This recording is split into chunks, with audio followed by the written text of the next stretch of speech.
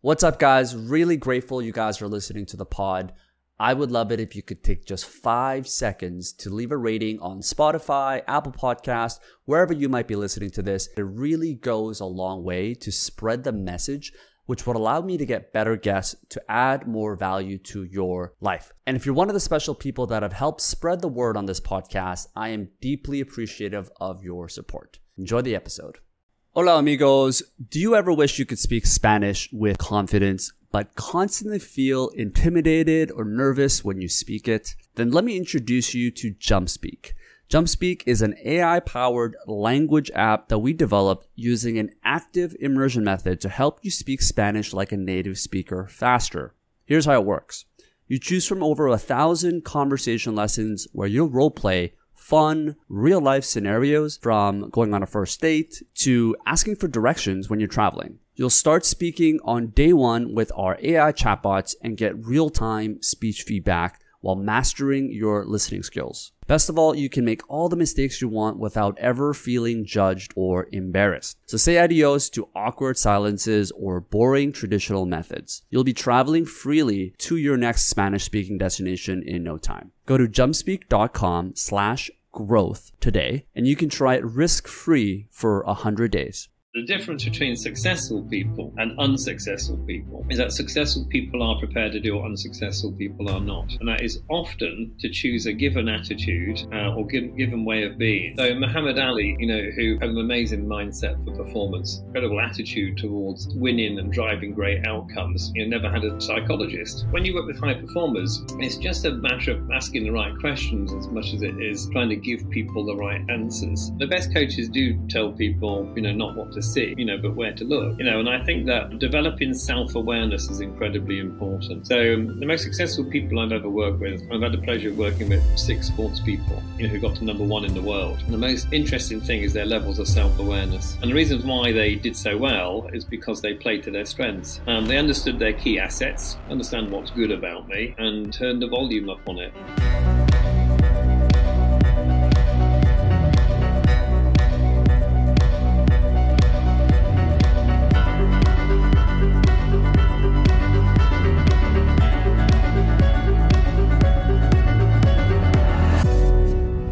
Right. Jamil, thanks for coming on the show. Thanks, Sean. Well, thank you for inviting me. Yeah, thanks for coming. So I wanted to start off with a interesting fact that I've heard on your website, where you've had exclusive access to study NASA astronauts. I'd love to know what you've learned through the mental training that they've done before they've went off to space.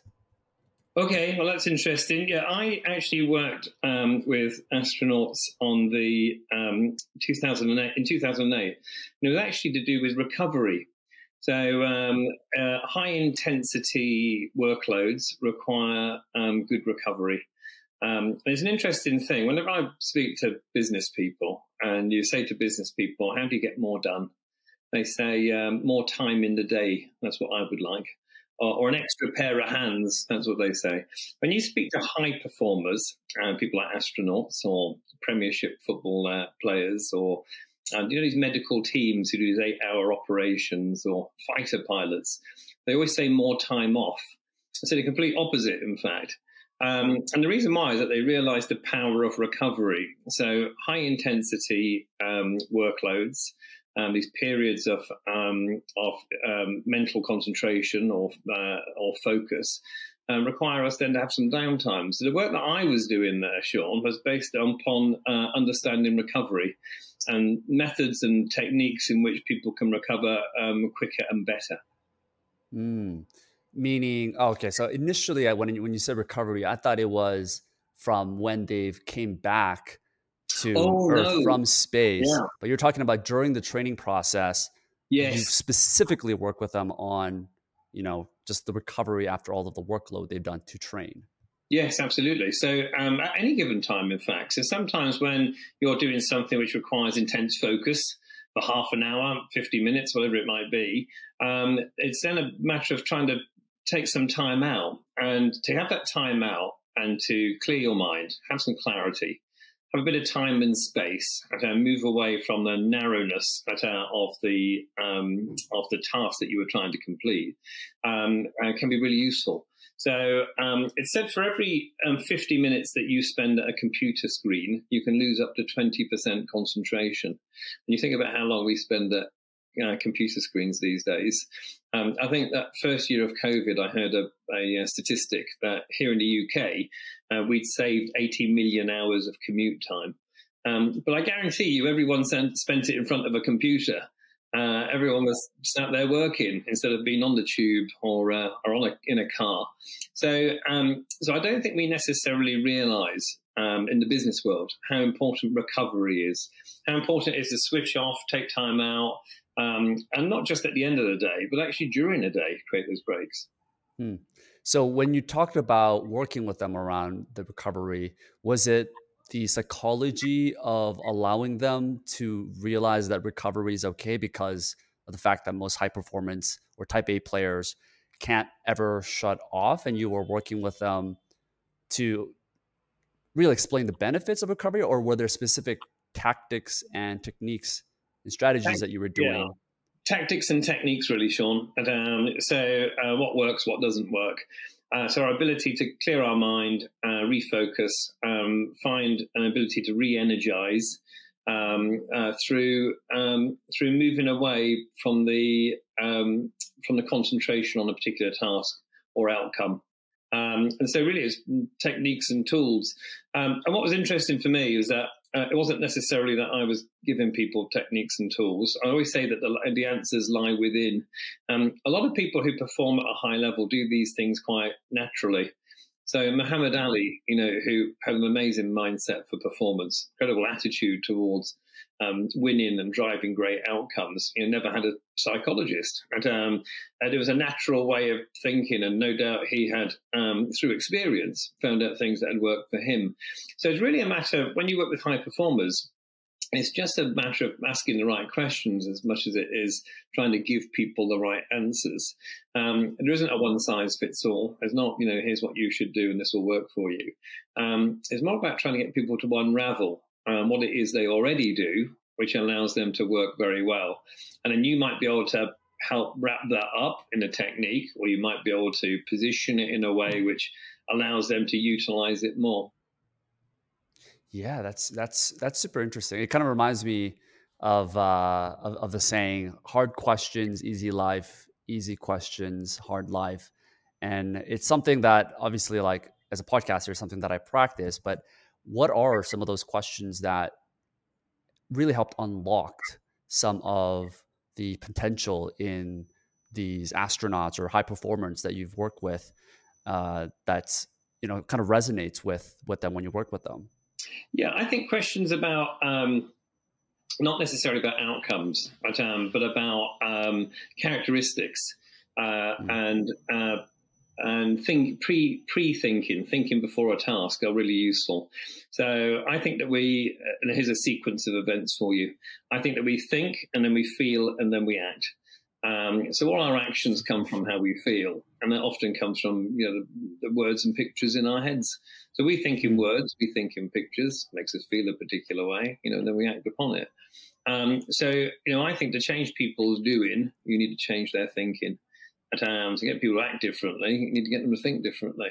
So the way in which you explore these things is by asking questions based upon not necessarily outcomes that people drove. What did you achieve? But it's more, how did you get there?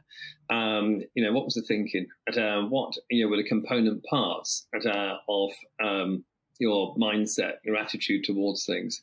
And I think it's increasingly important in the business world to understand some of the characteristics of a team or an individual, because we can't judge our success just on outcomes anymore.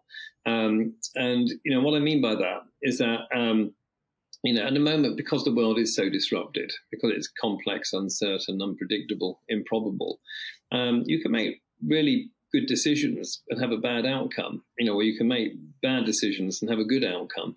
And this is why I've worked with leadership teams who have confused luck for genius. Terrible decision. But it's worked out great.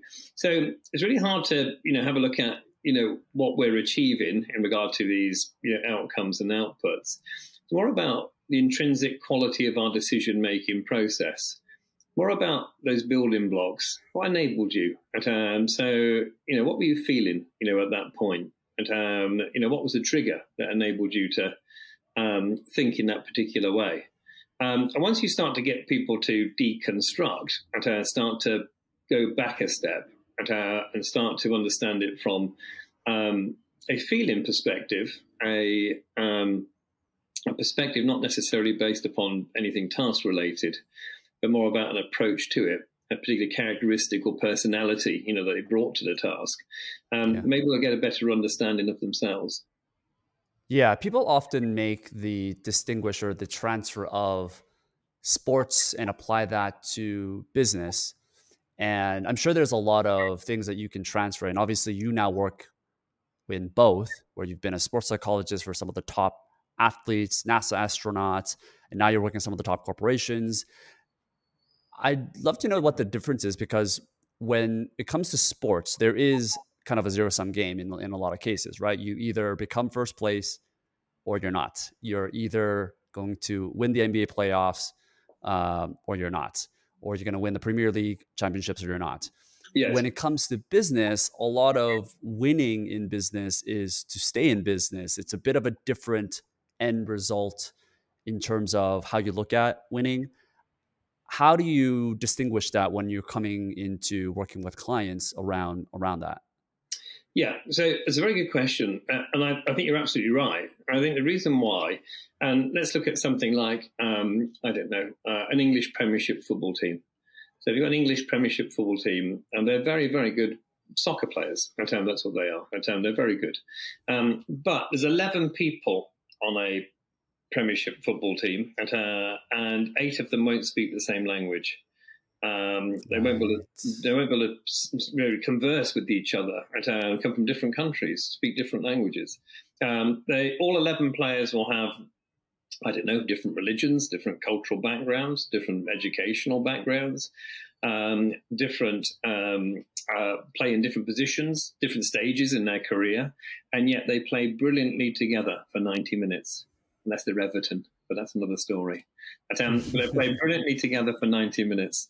And the reason why they play brilliantly together for 90 minutes, even though they have so many differences, not even really being able to communicate in the same language, is because they all know what winning looks like. You're absolutely right. They've got 3 things. There's a real simplicity on how you win a game of football. Everyone knows how to win in soccer. You score 1 more goal. So everyone knows what winning looks like. Everyone knows their position. I know what's expected of me. I know my role. And I know the intradependency. So I know what I need to do in the context of others to make sure that we achieve this end point. So the clarity and simplicity is what enables these people to play together for so well, play well for together. But you are absolutely right. In business, there's a real complexity.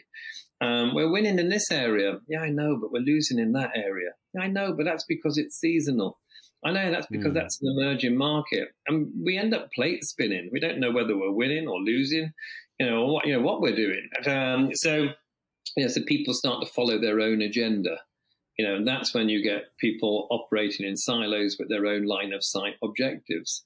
I know what winning looks like in my area, but it's a bit confusing elsewhere. So I commit to protectionism and neutrality. So I think that, I agree that there's a difference there, and there lies the problem. I think for organizations now, things have changed. And I think organizations need to become more purposeful. So it's not necessarily about targets and objectives. It's more about purpose. And purpose maximization will always drive profit maximization. Some really good examples of it at the moment.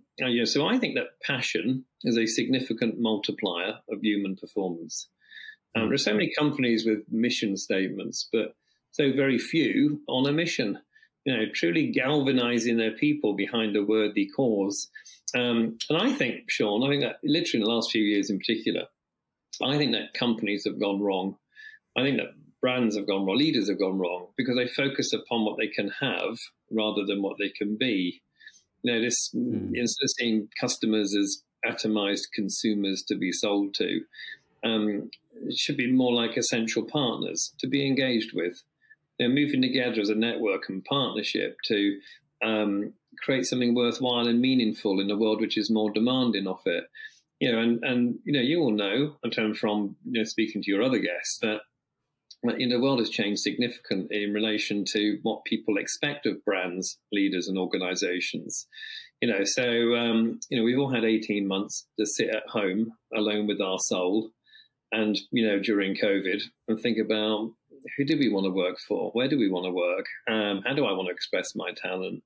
And I think that more so than targets and objectives and goals, I think organizations need to realize they need to be more purposeful. And that's a different positioning on your question. But I think the best organizations will fulfill a need, have a genuine reason for being. And I think, let's bring this back to your question on sport and on business. One thing that sports people do really well is that they're incredibly purposeful, amazingly purposeful. It's not necessarily about targets and objectives. It's about a reason for being, a reason to get out of bed in the morning.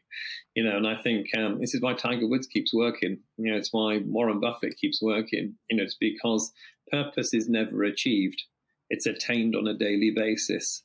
And I think they realize that. So there's, I guess, the similarity should be that organizations and sports teams become purposeful in the way in which they choose to express their talent and capability. Yeah, taking this back to the individual level. You can answer that, Sean. I'm sorry. No. I mean, I think it's a hard answer. It's a hard question to answer, I think, but I think you did it well. I mean, I would like to go back to the individual level, whether it's athletes or whether it's business people that you work with. Similar to what you're talking about with purpose, a lot of that is an inner driven thing that you have to unlock. And would it be fair to say that a lot of what you've done with as a sports psychologist isn't necessarily giving athletes more skills or talents in their particular fields, but it's often unlocking these capabilities that one already has, but they just don't know what questions to ask or what framework to use, and you're really just unlocking what they already have within them. Is that a fair way to put that? Yes, I think it's a really good way of putting it, actually. So coaching is not training. I always say that training is something you do to animals. Coaching is different. Coaching is about unlocking a door to discovery. I sometimes feel at training, you rob people of the experience of discovery. And the best coaches do tell people, not what to see, but where to look, and I think that developing self-awareness is incredibly important. So the most successful people I've ever worked with, I've had the pleasure of working with 6 sports people, who got to number 1 in the world. And the most interesting thing is their levels of self-awareness. And the reasons why they did so well is because they played to their strengths. They understood their key assets, understand what's good about me, and turn the volume up on it. That's what they talk about. Let me understand what I do great and be a bit more consistent with it. And that's how they talk about success. No one ever really sort of talks about making a sea change. I'm going to do something dramatic. From tomorrow, I'm going to be different. I never hear that from really successful people. I hear, I need to know myself better so that, I can use my key assets, and I can build upon my strengths, to make them even better, more powerful. So I agree. I think that, really good coaches, enable better levels of self-awareness. They don't give people new skill sets. They make them aware of the skill sets they've already got. And again, in business, I sometimes think that, we're too quick to train the people rather than fix the environment. And training the people is all about, let me give you some new skills or up your skills. Fixing the environment means creating a coaching culture where people walk out of meetings and their colleague says to them, before you go to your next meeting, can I just say that you did these 3 things really well in there? And I really admire that about you. And in these difficult meetings with these sort of customers, this is where you shine. And I'll tell you why. And so I think that if we can increase the coaching culture, in organizations, then I think that people will have a better level of self-awareness. And that's really, as you've summed it up, is where coaches can strike gold, when people start to realize what it is they already do well and can turn the volume up on it, or transfer it from one area to another area, or amplify it in some way. To go a level deeper than that, I would imagine for these people to be able to even be coached, they need to be more open-minded, right? I would imagine they need the growth mindset, as kind of what Carol Dweck calls in her book. I guess in psychology, they have the differentiation of like the internal locus of control or the external locus of control. And I would imagine like the people with the growth mindset are those with the internal locus of control, which I guess it summarizes that they have the abilities within them to make the changes in their lives or the business or their outcomes. It's not the external. They're not blaming the external environments around them. Do you ever work with athletes or clients that may have that initial instinct to blame the things around them, which is very common in today's society? I think we all do it in some form, and allow them to realize and have more internal locus of control and more of a growth mindset. How have you transitioned those people into thinking in this way? Because that seems like a really key fact before even working with coaches. Yes. So I always say that blame looks backwards and responsibility looks forwards. And that's a universal law in high performance. Blame looks backwards, responsibility looks forwards. Genuine ownership is key. And talent is not enough. I've seen it so many times in sports people and in business people, actually. Talent is not enough. You need talent and teachability. So it's the ability to take your talent and make it better by having the desire to learn, and then putting in the investment to do so. So it's an interesting question you ask, and I'll answer it in two ways. I've probably worked with or turned down more people than I've worked with, and the reason why is because sometimes they sit in front of you with their arms folded and say, "Come on, then make me better." And you talk about the closed mindset. Come on, then, how can you improve me? I've chosen not to work with a lot of people because it doesn't feel like it's a partnership. Exactly as you just described. You need an open-mindedness, the ability to question, challenge, unlearn, be willing to question your belief system, what you believe to be true, to step into new perspectives, which will create new opportunities and possibilities for you.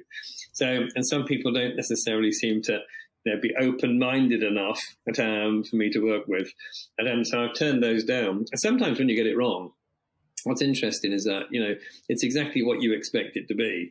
So you give someone some techniques or some thinking, they go away, come back after a week and say, do you know what?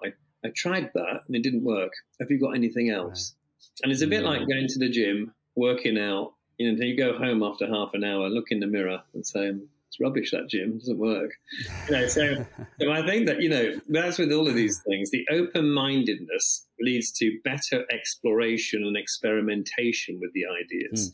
Because again, not one size fits all. I couldn't give you a technique and say, go away and use that, Sean, and you'll improve your golf game or your podcasting skills. It doesn't work like that. And if I gave you some things to think about and you interpreted and translated it because you're open-minded and curious and wanting to do better, you might be able to take that technique and interpret or translate it into something which is meaningful for you. So it's not a finished item you get. It's something to work with. And that takes time. It does take open-mindedness. It does take the ability to question which areas we are in control of, which areas we can genuinely affect for the better, and which areas that, we have a level of responsibility for. So I do find that, the best people to work with, are hugely open-minded. And I do find that, particularly these days, that high technical expertise, knowing a lot, isn't as useful as it used to be. Certainly not as valuable as it used to be, because we can Google things. That's why. So in a way, as a leader, even as a sports person, it's not what you know, it's how you think about what you know. It's how you share it, argue it, debate it with yourself or with other people. To take that knowledge and make it more meaningful and valuable in a world which is now changed. Yeah, yeah. It's that foundation that you need, which is a hard one for someone if they've lived their whole lives. I mean, the great example that you gave up with was someone just having their hands up, not ready to listen. And in their mind, it's kind of the example of like, if you just close your eyes and you'll yell red, red, red, red, red, red, red, and you look around the room, the chances of you seeing red is way more Yeah. common. Or someone that's about to be hypnotized and tells themselves, no, I'm not going to be hypnotized. I'm not, this is bullshit. This is not something that I believe in. It's probably less likely to be hypnotized than someone that's open-minded. And, I think about, I don't know for you, but for me personally, like I sometimes will find myself having an open mind with, let's say, business or learning new skills. But then when it comes to like, I don't know, relationships or certain other things, I'm also like very closed-minded. So we can be open-minded in certain fields, but all of a sudden in a different field, we're like the complete opposite, we're just completely closed-minded. And I guess going back to that question is like, have you found anything that works when someone is this close-minded to allow themselves to be more open-minded? Or do you think it's not something that you can actually unlock in someone through a series of coaching? Yes. Okay. Well, here's the good news and bad news for you. I think that, I think we can do lots to become more open-minded. It takes practice. There's no hint, tip, or gimmick which allows people to just do it. So, for me, to ask a question like, if I was being open-minded, what decision would I make at this point? And if I was being open-minded, would I have chosen to do that? And what questions would I have asked differently? What would I be feeling, thinking, saying, doing? How would I be acting if I was more open-minded? And I think that we need to create some time and space just to sense check. It's interesting that, when I used to work with golfers, and a golfer would say, I want to be braver on the golf course. I want to be bolder, make different decisions. Sometimes get them to play a practice round with 2 balls. And, what they would do is hit the ball how they usually would hit it from whichever position it was in. Then I'd get them to put down another ball and say, okay, now if you were really brave and really bold, what shot would you have played? And all they're doing is role playing, pretending to be it. So if I was, and I think it's a really nice technique, and we can do this for anything, for collaboration, for bravery, for innovation. We say, if I was in my company, in my team, in my whatever family, if I was the bravest, what would I be saying? What would I be doing? What would I be feeling? What would I be thinking? Where would I sit in that next meeting? Who would I call to that meeting? Who would I share the outputs from that meeting with? And I think that we almost need to create time and space to role play. And then it's a little bit of gamification. So here's the decision I made. This is what I decided to do and how I decided to do it. But if I was being more open-minded, is there anything I would have done differently? The problem that we've got is that, you've got lots of busy people at the moment. So, meetings will finish at 10 o'clock. And then their next meeting will start at 10 o'clock. And the role of lots of people in these back-to-back meetings who are successful people in successful organizations, the role of those people is to get through them. How many times have people sit in back-to-back meetings and think, get these 2 out of the way, I can get on with some work? And we don't really understand the difference between productivity and activity. And for me, what's productive is to create time and space to think about what we do and how we could do it differently. And that's productive. So I think we just need to create some time and space to role play, sense check, gamify, to throw around some ideas based upon this one characteristic. And the one that you've identified, is this, open-mindedness, moving away from the prejudice and bias which holds us in place.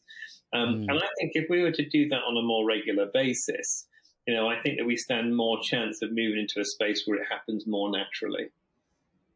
Yeah, I agree. And I think this idea of shifting our mindset could also, I mean, I specifically chose open-mindedness, but I think it could also apply to fixing, let's say, inner critical thoughts that we have, or doubts or fears. This Yeah. reminds me of a quote that I don't know if you know Rich Roll. He's got a very popular podcast, and Okay. he's like an Yes. ultra Yes. marathon Yes. runner. Yes. Yeah, he was an alcoholic in his 30s and became like an ultra marathon runner at the age of 50. Just like completely transformed his life. And one of the things that really resonated with me that he said was, most people, when they're too tired to go to the gym, or they don't have the energy, they rely only on their mindset, only on their mind to get there. And oftentimes people have been working on their computers for 9-10 hours. Yeah. They're not eating well, they haven't slept well, they're laying on their couch. And he said, obviously you don't feel like going to the gym in that state. But what he says is really helps is change your physical state first. Don't overthink. Don't even think about not wanting to go to the gym. He said, change your physical state, whether it's doing jumping jacks, getting up, and that mind-body connection that we have is so important, that when you do feel like not going to the gym, by moving your body, you have the adrenaline, you have the energy, and all of a sudden your physical state changes. Kind of like if you were to be super tired, you don't want to be making really important decisions because your physical state isn't going to be helping your mental state. And that kind of really gets me thinking about how we can help address people's fears or doubts that they have using these different techniques. Uh, is there anything that you've found helps when it comes to overcoming doubt? I mean, you've got some of the top athletes around the world where Yeah. for them it's a zero-sum thing, right? They have to get rid of their fears. Or maybe for you, in some sense, like maybe fear is good in some sense. Like maybe you want to instill some fear into them. What are your thoughts on that? Yeah. So, I mean, everyone's different. But I think two things on this. I think reframing is really important. So, seeing things that, and the most things, when it comes to fear, what people mostly fear is failure. So let's just use that one as an example. So people are worried about failing in the workplace or in a sport or whatever it might be. But reframing is really important. So failure is part payment towards success. And the price of success is always paid in full and in advance. Now, sports people know that better than business people. The price of success is always paid in full and in advance. You don't get to number one in the world and start losing tournaments, and you don't start making mistakes because you've got to number one in the world. You almost fail your way there. The most successful sports people I've worked with, have learned to lose before they learn to win. And it's a really important principle. So if we can see failure, as this part payment towards success, and we can fail, it doesn't make us a failure. We can make mistakes, it doesn't make us a mistake. If we can start to detach the action from the person, we get our best learning opportunity. So by seeing these things as learning moments more so than failures, we stop them from being, an attitude, and they become merely outcomes. Success and failure are merely outcomes, which they give us an equal opportunity to learn from. So I think that seeing things differently, creating, reframing, seeing things in a different way, really helps people with, understand the concept of failure. I'll give you a very quick example that I worked with a golfer who was 50th in the world. I said to him, where do you want to be in regard to world rankings? And he said, I want to be top 5 in the world in the next 3 years' time. So top 5 in the world is great for me. He used to have really big ups and downs. So if he won a tournament, he'd be really happy. If he played badly, it was awful. Totally depressed, really unhappy. And these big ups and downs. Now, consistency of mind gives you consistency of performance, whether you work in sales or whether you are a golfer. So consistency of mind gives you consistency of performance. So I said to him, okay, well, look, let's answer some questions. I said that, if you play terribly today, played terribly this week. Awful golf actually this week. Could you be top 5 in 5 years' time, 3 years' time? He said, yes, I can be. I said, okay, if you play great this week and you win, can you be top 5 in 3 years' time? He said, yes, I can be. So it almost proves that the outcome is inconsequential, doesn't it, really, in regard to your long-term goal? Answer this. If you learned nothing from now until the next 3 years, could you be top 5 in the world? And he said, no. So now the emphasis isn't on how well you do. It's really about how much you learn, because everyone knows that sometimes you can win and learn nothing, and sometimes you lose and you learn a lot. So actually, the emphasis now becomes on learning. We're starting to lose some of that fear of failure, fear of bad performance, fear of hitting it sideways instead of straight. So reframing is really important, seeing things differently. And then the second thing I'd say is to experiment and explore. We don't need to test our fear of heights by parachuting. We can test our fear of heights by jumping off a couch. And then maybe get on the back of the chair because that's a bit higher. And I think that one of the things that, we don't do very well is that we like this all or nothing approach rather than look at incremental gain or incremental benefit. So, I'm a big believer in a 1 degree of change. So the 1 degree of change, if you take 2 parallel lines, and you move one by 1 degree, it doesn't seem much at first. But there's a huge difference between where you start and where you end up. Everyone's trying to start something or stop something. And, I want to do something dramatic. And I want to make a big change. If you smoked 1 cigarette less a month, that's improvement. And I think that we almost lose sight of the fact that, when we do something in a small way, it can lead to a big difference. And this is exactly the example that you gave, with the star jumps.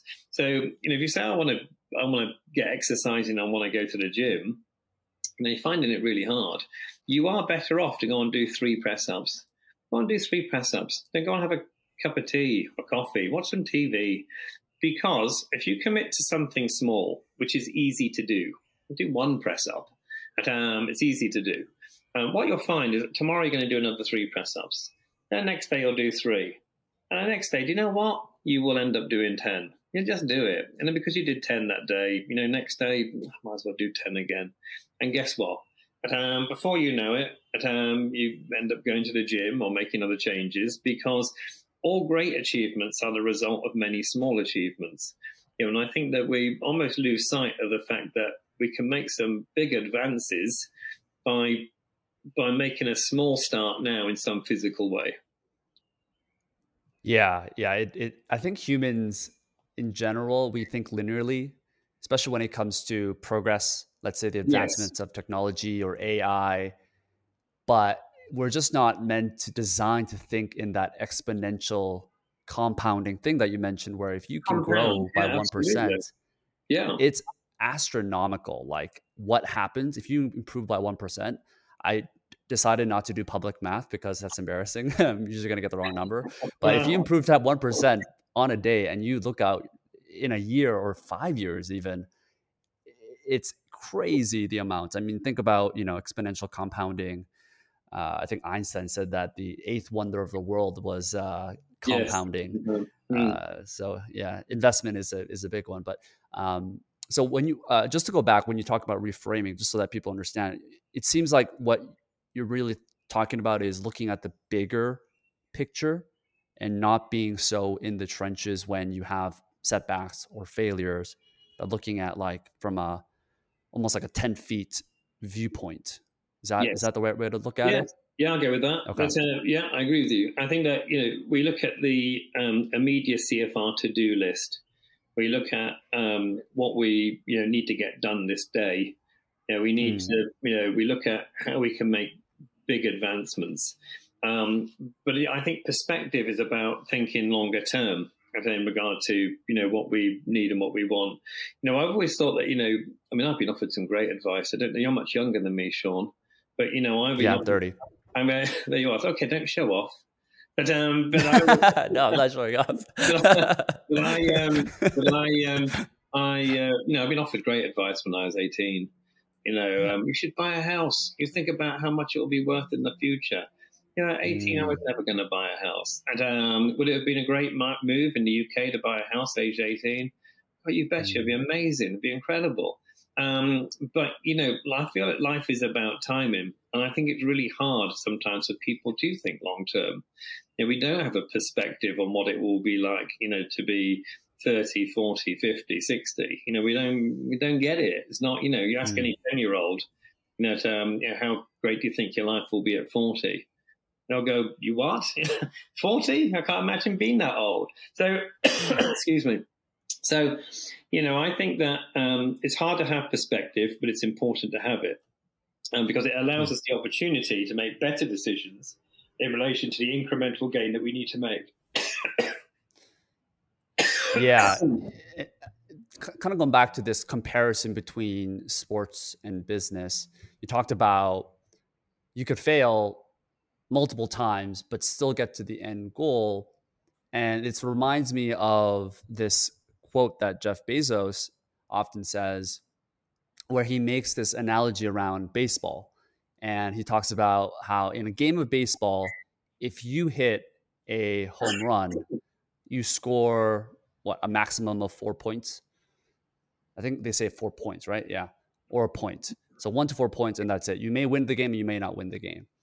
When it comes to business, you could fail 1,000 times, but if you hit a home run, let's say you decide to, invent a new product or get a patent or hire someone new, which can literally 10, 100x or 1,000x your business. There's really no limits when it comes to these home runs in business. So I feel like what you've mentioned there, it's even exponentially is applicable when it comes to business, because you could fail a bunch of times, but that one home run isn't limited to 4 points like baseball. It's could change your whole life. It could change your whole business. And it really goes back to the importance of failing, experimenting, because that one success that you have can really be the difference in how much you succeed. Sure. I think that it's an interesting one now, because I do think that those who experiment the most will win in any sector. It's always better to be disrupted from the inside than from the outside. So many organizations found that out over the last 3 years. And the pace of change internally has to match the pace of change externally. And lots of companies, I find, and leaders, I find it very hard to get this concept that the important question to be asking is, are we changing as fast as the world around us? And I think it's those who can make the connection between things which aren't connected at the moment, who can make those, the difference that you talk about. So rather it being a 10% gain, it could be a 10 times gain, and it depends what you're playing for.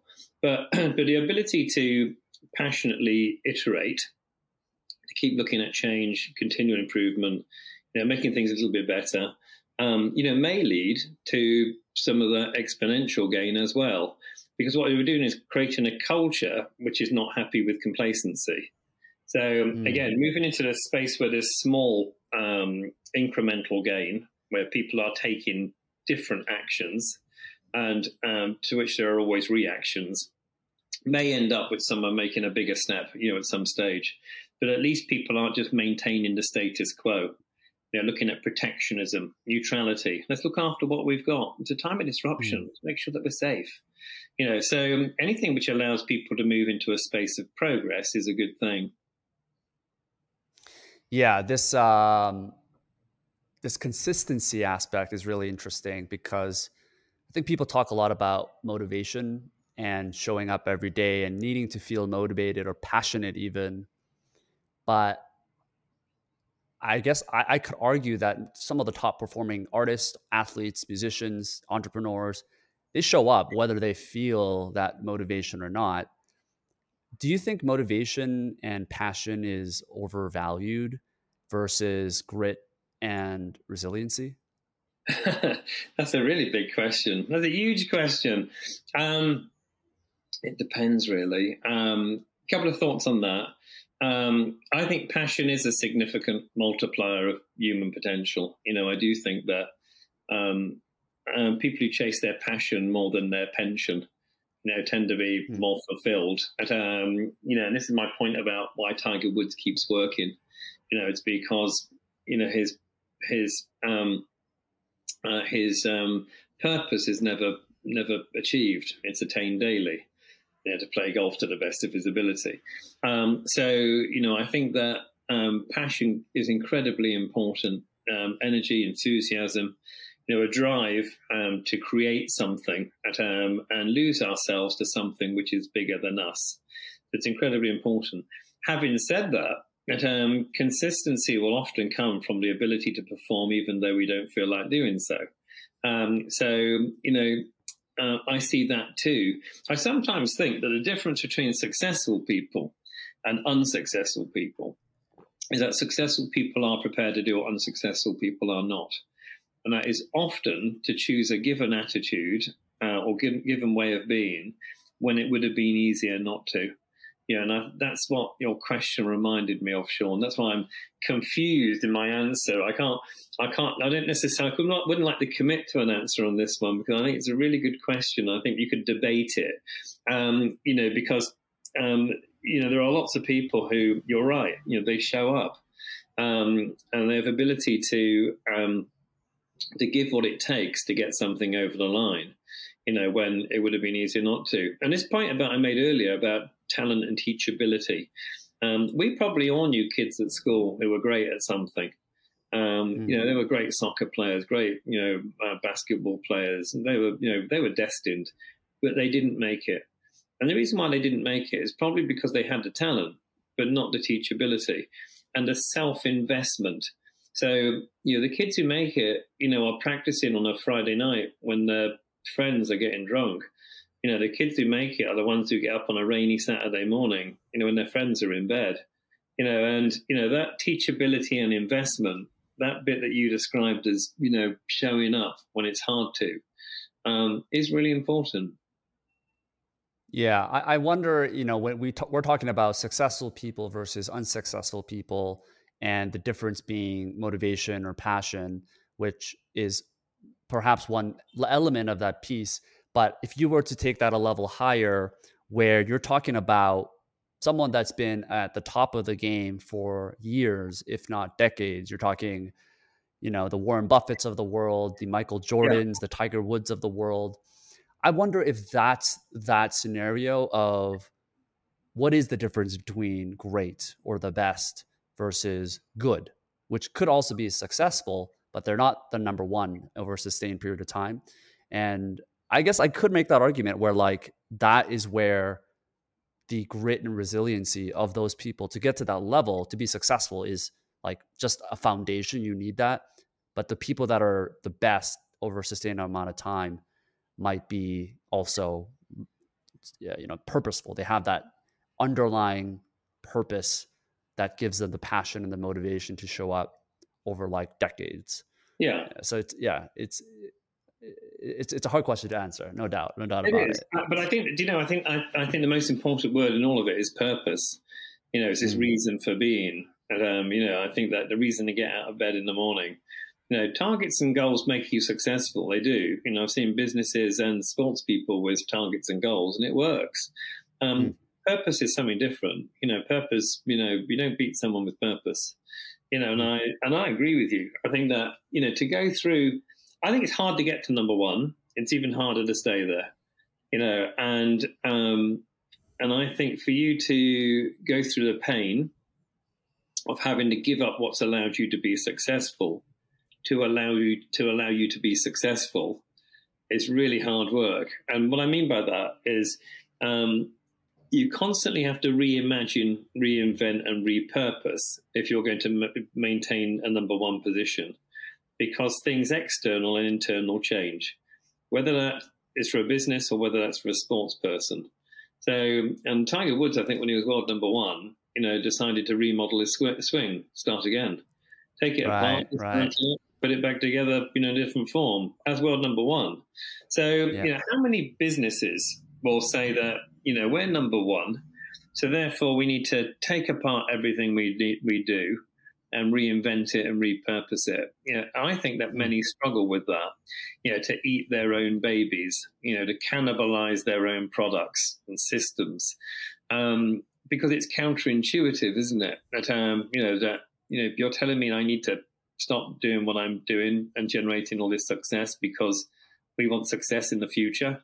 It's really hard. But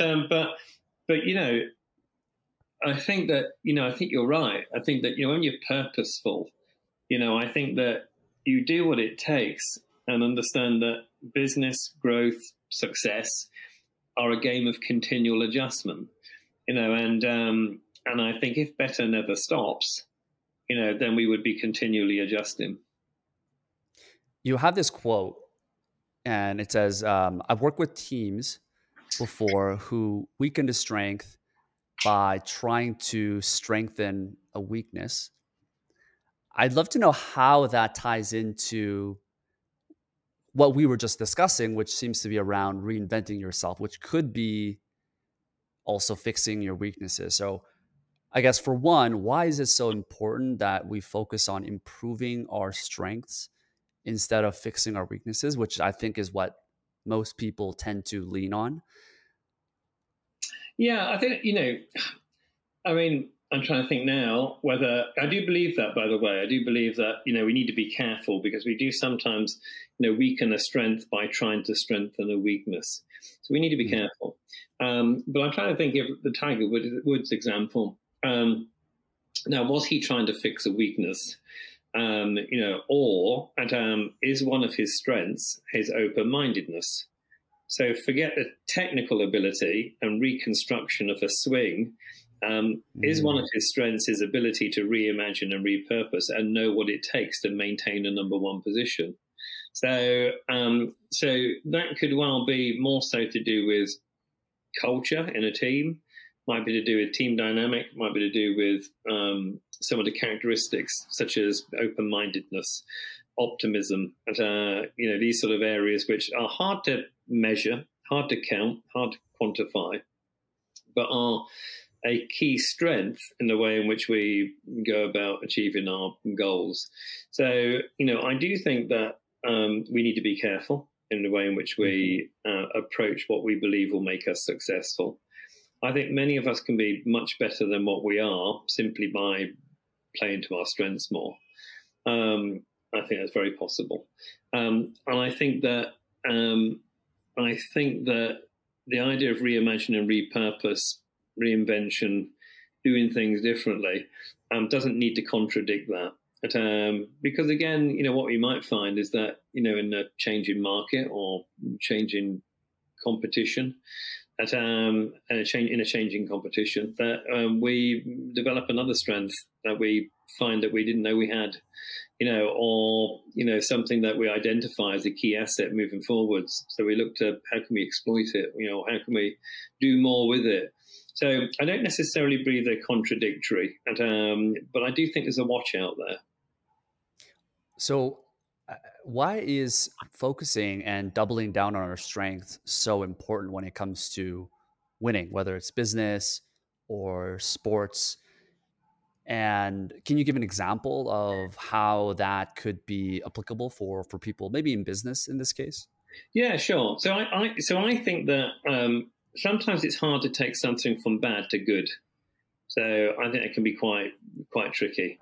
To take something from good to great, I think, is easier, and because the component parts are there.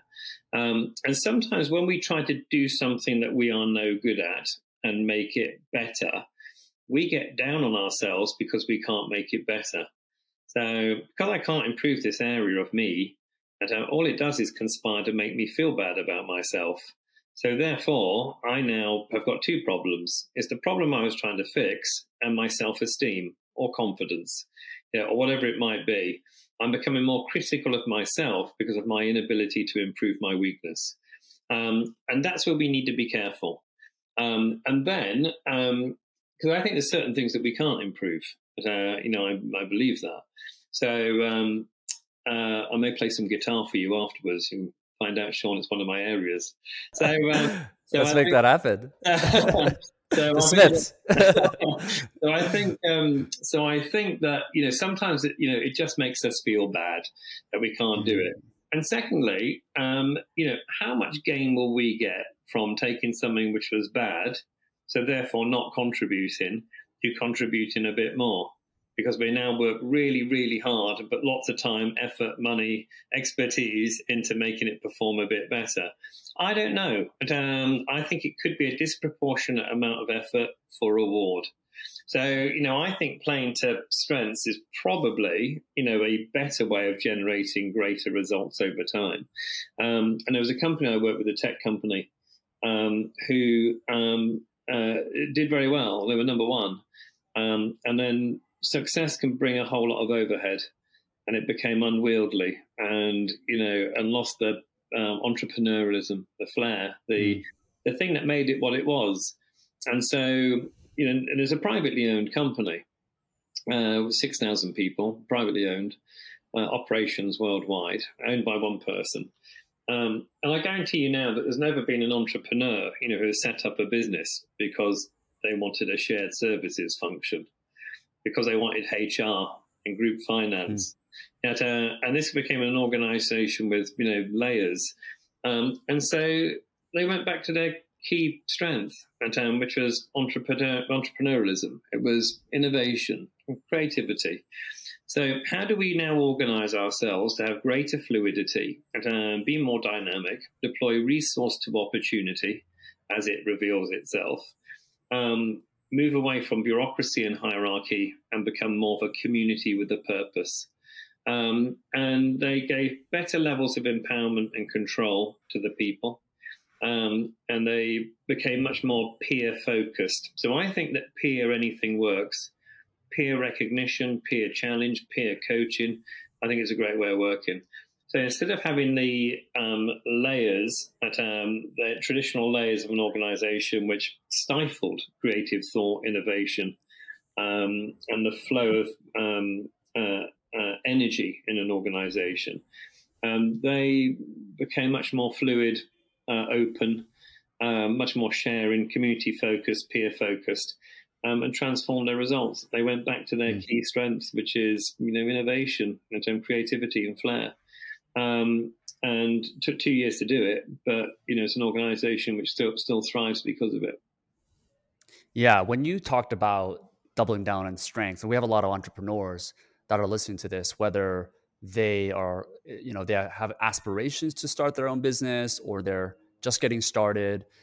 It makes me think about that saying where it's often better to be loved and hated by two different sectors of people than just kind of liked by the mass. And when you start a business, it's so competitive that positioning is one of the most important things. That book, Blue Ocean Strategy. And I think oftentimes, like when you have a product that's in the market, oftentimes people try to be pleasing to everyone, and which kind of makes you sacrifice what really got you there in the first place, and you kind of neglect it.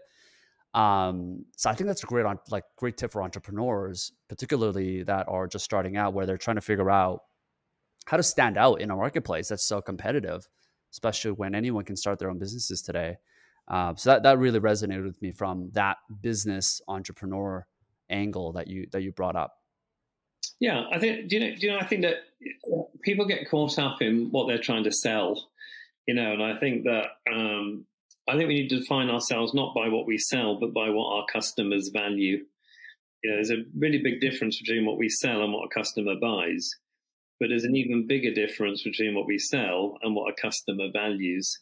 And I think that once we start to realize, our contribution, the value that people get from us, then I think that we start to define our organizations and organize ourselves in a new and different way based upon the value that we're creating for others.